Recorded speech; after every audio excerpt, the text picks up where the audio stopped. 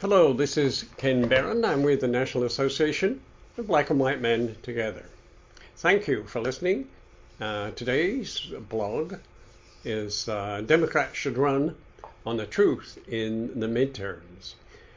Democrats need to find a balance between a coherent strategy by talking about the state of the Republican field as a whole, rather than singling out a few bad apples and spending millions of dollars to boost them.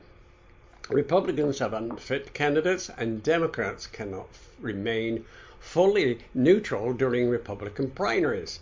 The GOP has reorganized itself around lying, cheating, and corruption. Like the Democrats, we will invariably have to respond to the outrages pouring out of MAGA candidates, but we should have a strategy that does more than simply elevate certain Republicans over the rest of the party simply because we believe voters will find them uniquely dangerous or threatening. The Republican Party as a whole has radicalized against democracy and can't be trusted with power. If we play games in the GOP's primaries, that can backfire. Democrats maintained a brittle grip on the Senate largely by egging along the GOP to nominate extremists. They're running ads to amplify the many wacky things a far-right underdog in the GOP can, as a result, energize conservatives. The Democrats may face a midterm wipeout if we fail to use the months remaining before the elections to deliver on more of our agenda. Voters increasingly are motivated by fear over a variety of issues.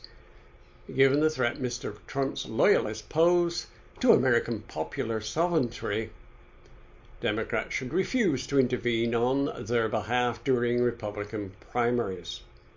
We do not ask any political party to resign itself to the toughest possible competition and remain neutral, or at least refusing to spend money on affecting their own outcomes, because Republicans would never certainly return the favor. Trump's imprint on the GOP poses a mortal danger to the country, and the Republicans are not capable of governing a democracy. That's a powerful and honest assertion that can, with relentless messaging, remind 81 million voters who cast their ballots for Joe Biden why they turned out in record-shattering numbers. The Democrats have already a workable message heading into the midterm. There's no need for a party to pull tricks in Republican primaries, and there's certainly no need to pivot away from themes like the January 6th attempted coup of last winter and then go to weak, counterproductive appeals about kitchen table issues. All the Democrats have to do is tell the truth. Republican candidates who participated in the violent Capitol insurrection of January 6th and also who supported it from afar. Don't let Trump take another willful assault on our democracy. Whether they play a hand in selecting their opponents or not, Democrats are blessed, in a way, at this time of great national disquiet. And they're running against a party that, in their obedience to Mr. Trump, has given Democrats the priceless gift of fighting from the high grounds of truth, ethics, and fair play. Start from there, and the rest may well take care of itself. This is Ken Barron. I'm with the National Association of Black and White Men Together. Please subscribe, comment, and like us on all our platforms. And our website is nabwmt.org. Thanks for listening and watching.